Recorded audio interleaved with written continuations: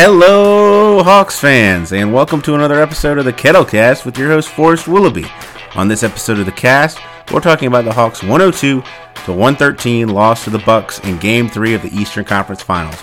The Hawks come out with great energy in the first half, but are unable to put the Bucks away as the Bucks get a huge fourth quarter from Khris Middleton and get a 2-1 series lead in the conference finals. Without further ado, let's get into it. First things first, Trae Young got an MRI on his ankle. Nate McMillan said that the Hawks will decide whether Trae will go for Game 4 on Tuesday. He said the biggest decision was if the medical staff would be able to say that Trae could play, and that by playing, Trae wouldn't hurt himself any further. So we'll get an update on whether Trae Young is playing in Game 4 on Tuesday. Of course, the Hawks are playing the Bucks for Game 4. The Bucks now lead 2-1.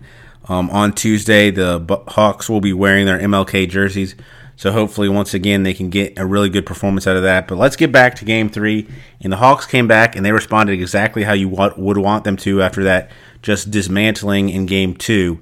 But the Hawks came out and they opened the game on a 15-2 run to start the game. They had everything working. Their defense was extremely effective, and it would help them get 7 fast break points. As Brad Rowland of the Petrie Hoops pointed out, that would be the only fast break points the Hawks had the entire game. But the Hawks were getting into passing lanes, doing a much better job on the Khris Middleton and Giannis pick and roll. That's where a couple of those steals came from. And the Hawks built a huge lead. They were up as many as 15 points in the first quarter.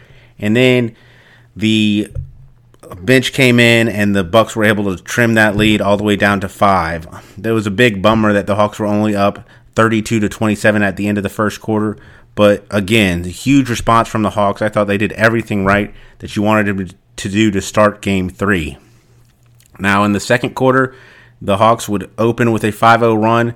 The Bucks would immediately respond with their own 5-0 run and would close the quarter, getting all the way back into this game and tying the game at 56 going into halftime. And again, it was a little bit of a disappointment. The Hawks have been playing so well, shooting the ball so well, and yet the Bucks were able to just kind of chip away, and stay in this game.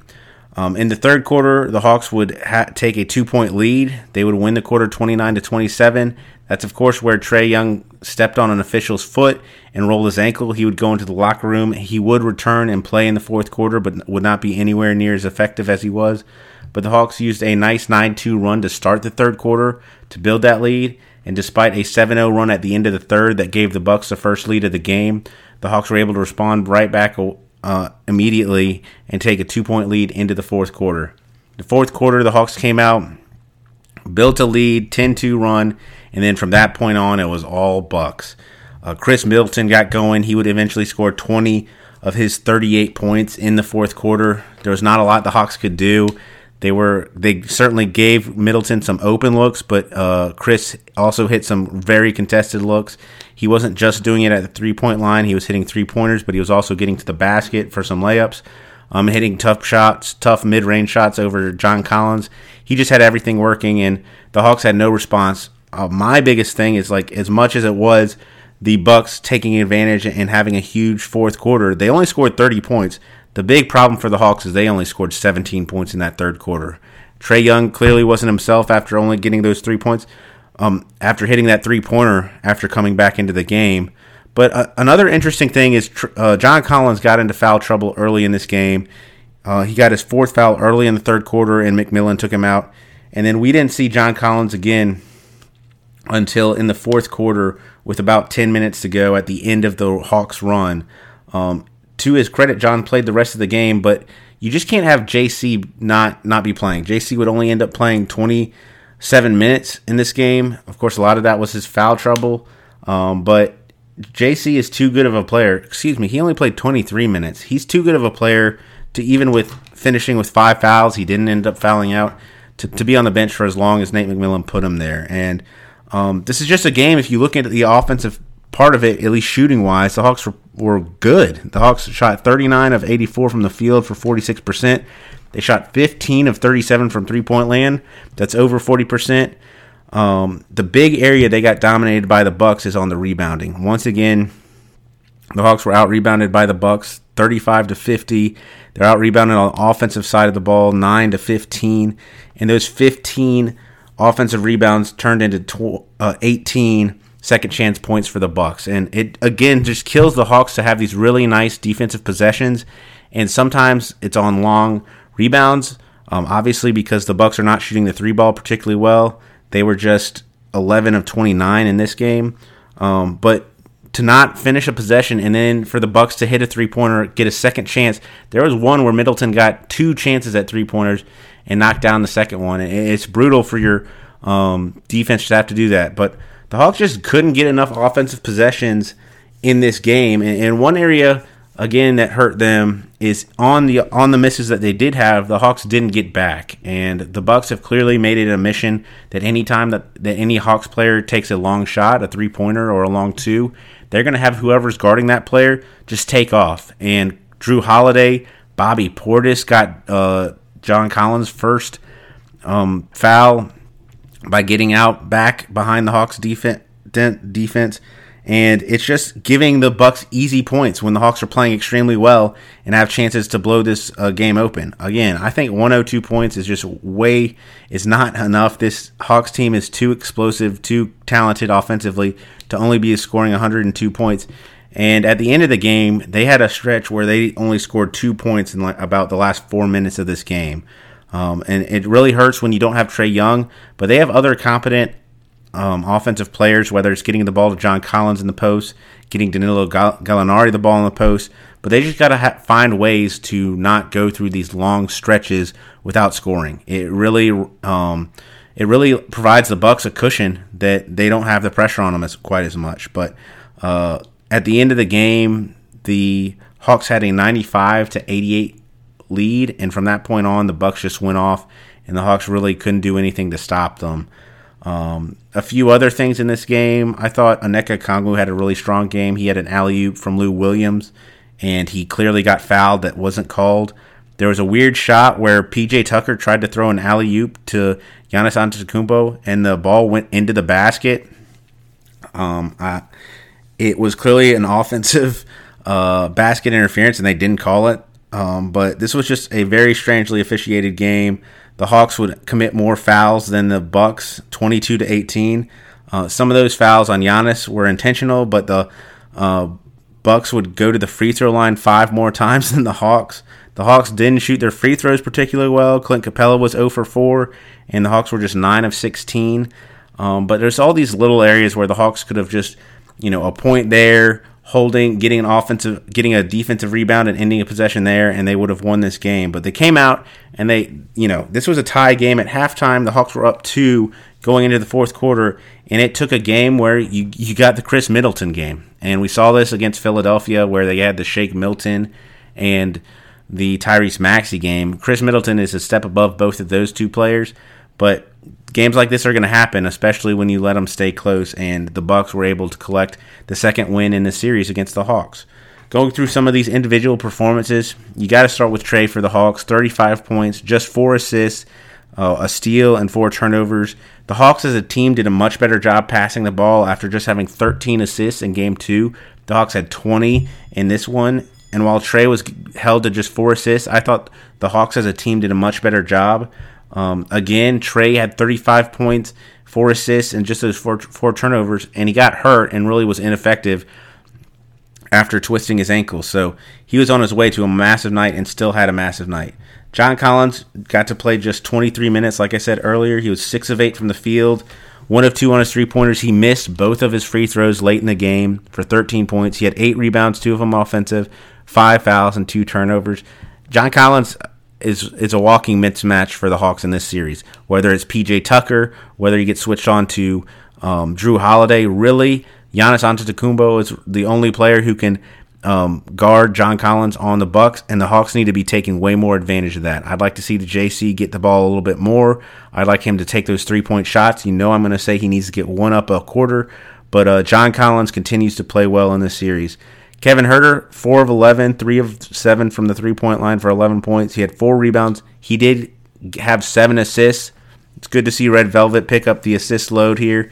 He had 3 blocks, no turnovers, and was +9. Kevin Huerter just continues his stellar playoff play. You'd like to see him obviously hit a few more shots. 4 of 11 is tough, but you want Red Velvet to be aggressive, and he is one area of the Hawks that I think when they go through these stretches of really not being able to score, give it to Red Velvet, let him get into the paint and rise over everybody. But Kevin Huerter continues to play well. Again, those 7 assists is huge on a night when Trae Young only has 4. Clint Capella was really good early. He was part of those 7 fast break points that the Hawks got in the first quarter just because he's running so effectively. He was 4 of 7. He did miss 4 free throws for 8 points. He had 11 boards, 6 of those offensive, 2 assists, just 3 fouls, was plus 11. And strangely, Capella only played 27 minutes in this game. I don't know what was going on with Clint Capella. Certainly Gallo was cooking a little bit, and Onyeka Okongwu had one of his better games, but Clint Capella really was doing a nice job on Giannis and was doing a good job in this game in particular. Both Giannis and Lopez were kind of held in check. Again, you're not going to hold the Greek Freak in check, but Lopez was a team low minus 17 for the Bucks. And to hold out Clint Capella, who's clearly, again, one of the positives for the Hawks, is an interesting move by Nate McMillan, and I hope he just goes with Clint Capella more, even if the Bucks are going with a small lineup with Giannis at the 5. Bogdan Bogdanović was 3 of 16, 2 of 10 from his three-point line for 8 points. He looked better. It does seem that Bogdanović is on the upswing now, and he's starting to figure things out, which is really encouraging. He had a big three-pointer at the end of a quarter. He got put in solely for the offensive possession, and he hit the three-pointer, which was huge. He had 2 rebounds, 3 assists, and 3 steals. He continues to be very good on the defensive side of the ball, and at least in terms of getting in passing lanes and stealing the ball. Gallo was extremely good offensively. He had 18 points on 7 of 14 shooting, 2 steals, 3 turnovers, but he was a team low minus 18. Gallo does a great job on the offensive end of the court, but he's really got to do a better job of, or at least the Hawks as a team have to do a better job of figuring out how to cover for him on the defensive end, because he has no chance against Giannis. That's a matchup I just don't want to see anymore. I don't even really think he has a chance against Chris Middleton, but that's a little bit of a better matchup. It's really, his matchup is like with PJ Tucker, and I think if that's going to be the case, that the Bucks will just take PJ Tucker off the court. But as good as the Rooster was offensively, I'd like to see him kind of at least play with his minutes a little bit, because he is being extremely effective on the offensive side of the ball. His three-point shooting is huge. He was 2 of 3 on his three-pointers in this one, but there's just the combination of the second unit is just not worked out so far, and I'd like to see Nate McMillan be a little bit tighter with all these guys off the bench. He gave Onyeka Okongwu a few more minutes. Okongwu played 9 minutes in this one. He was 2 of 2 from the floor. Again, he had a nice alley-oop from Lou Williams that he clearly got fouled on, and they just didn't call it. 2 rebounds, 1 steal, and 1 block. He had a beautiful possession on defense where he just stonewalled Giannis and then was able to force a jump ball by getting his hands on the ball. It'll be, again, I think Okongwu is a player who just, as series goes on, he'll play more and more minutes. And hopefully that doesn't eat into John Collins and Clint Capella's time. Lou Williams was 1 of 3 from the field. His only make was a three-pointer. He did make both of his free throws. He had 2 rebounds, 2 assists, and 1 block. Again, I think with Lou, it's either it's going there or it's not. He had a pretty strong performance in this one, but I would like to see, and of course it's tough with Trae Young being hurt, kind of limiting Lou's minutes, but I would like to see, a much, high energy, concentrated version of Lou Williams than seeing him play 20 minutes. I just don't think this is a series you can put Lou Williams out there for 20 minutes unless the Bucks are putting Bryn Forbes out there for 20 minutes. But solid minutes from Lou. I'd try to get away from the Lou-Trae Young pairing, especially against this big Bucks team, but it was good to see Lou out there. And then Solomon Hill, he played 20 minutes. He had 2 rebounds, 3 fouls in that time. I think it's time to start seeing if Cam Reddish has something. It's just the Bucks are starting to be very smart on who they guard on the defensive side of the ball. And if you have guys who are just not offensive threats, like Solomon Hill, they're just not going to get guarded, and it makes it that much tougher for your offensive players. For the Bucks, starts with the Greek Freak, 33 points on 13 of 21 shooting. He was just 6 of 13 from the free throw line. The Hawks fans in attendance did a nice job of counting out any time he got the ball at the free throw line, and it clearly affected him after shooting so well up in Milwaukee. He was clearly bothered by the count in Atlanta. He did have 11 rebounds and 4 assists. Again, I thought the Hawks did a much better job on his screen and rolls, defending him, rolling to the basket. Clint Capella had a couple of really nice tips, and it was good to see the Hawks defending that a little bit better. Chris Middleton just got on fire in the fourth quarter. He was hitting everything. It was automatic. It was extremely special to watch. He was 15 of 26 from the field, 38 points. He had 11 rebounds, 7 assists. He just got going. I think really Kevin Huerter is the only Hawk that can do a solid job on Middleton. Solomon Hill does a fine job as well, but the Hawks have to make sure that they run guys off the line, and that includes Chris Middleton. Jrue Holiday finally had his dud of the series. He was 2 of 11 from the field for 6 points. He had 12 assists. Lopez was not quite as effective as he's been. He was minus 17 in the plus-minus, had 10 points, 3 rebounds. P.J. Tucker had 3 rebounds and 2 fouls. I don't understand how he ever has a game where he has below 4 fouls, but whatever. And then Bobby Portis came in off the bench and had 15 points, another area where the Hawks can try to exploit on the offensive side of the ball, and they just really need to do a better job of guarding Bobby Portis. This was a brutal loss. The Hawks had a very big opportunity to get a 2-1 series lead after this one. They came out with definitely the right set of energy. They were playing much better, and this looked like an even series. So much like the 76ers series where the Hawks won the first game and lost the first 2, they're going to have to regroup, and Game 4 becomes a must-win for the Hawks. It'd be tough to win 3 games in a row against the Bucks, so they really need to come out, play with that same energy that they had in the first quarter of this one, and really do a better job of holding on to that lead.